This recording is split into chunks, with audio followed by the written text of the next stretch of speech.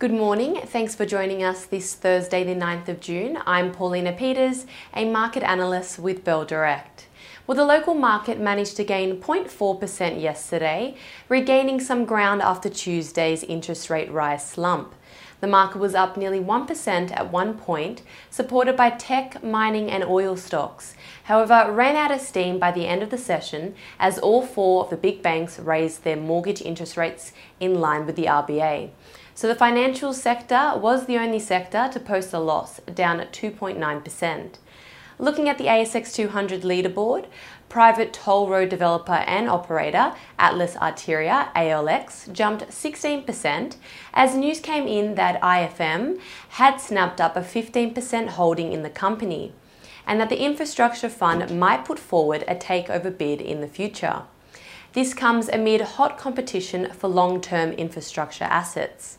Also performing well was Boral, BLD, up 15%, after the building products company announced it had appointed its new CEO.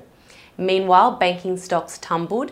Bendigo and Adelaide Bank, BEN, Westpac and Commonwealth Bank fell the most, all down over 4%, likely driven by concerns that an aggressive tightening cycle by the RBA could create challenges for the banking sector. So we saw both CBA and Westpac at the top of the most traded stocks by Bell Direct clients yesterday.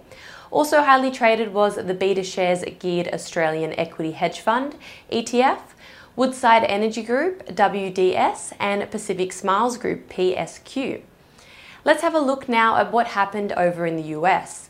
Well, all three benchmarks were in the red. The Dow Jones down 0.8%, the S&P 500 down 1.1%, and the Nasdaq down 0.7%. And this comes as investors monitor signs of a potential economic slowdown. Also, action in the bond market may have hurt investor sentiment as the 10-year Treasury yield jumped back above 3%. Now, in terms of what to watch today, our local market is set to fall 0.76% this morning if you go by the SPI futures. Keep an eye on BHP and Rio Tinto, as both of its US listed shares tumbled overnight. So today could be a tough day for the mining sector. In commodities, oil jumped to a 13-week high on rising US gasoline demand. The WTI crude oil price is up 2.5% to US $122 a barrel, and the Brent crude oil price is up 2.7% to US $124 a barrel. The gold price strengthened as worries over economic growth boosted the safe havens appeal ahead of the US inflation data due out on Friday. And the spot iron ore price is trading 1% higher at US $146 a tonne. Let's end with some trading ideas for your consideration. Bell Potter have maintained its hold rating on Platinum Asset Management, PTM, with a price target of $1.70. While May's funds under management, or FUM, figures were not bad, Bell Potter find that there is still little to be positive about. FUM has fallen 16.6% year to date, and at this stage, Bell Potter expects average FUM for the year ending June 2022 to be $21.5 billion, which is 7.4% lower than in 2021.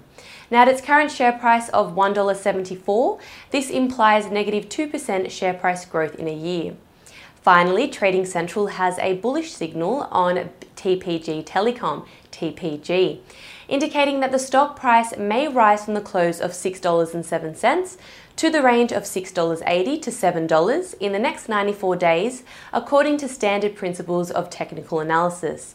And that is all for today. I'm Paulina Peters with Bell Direct. Have a lovely day and happy trading.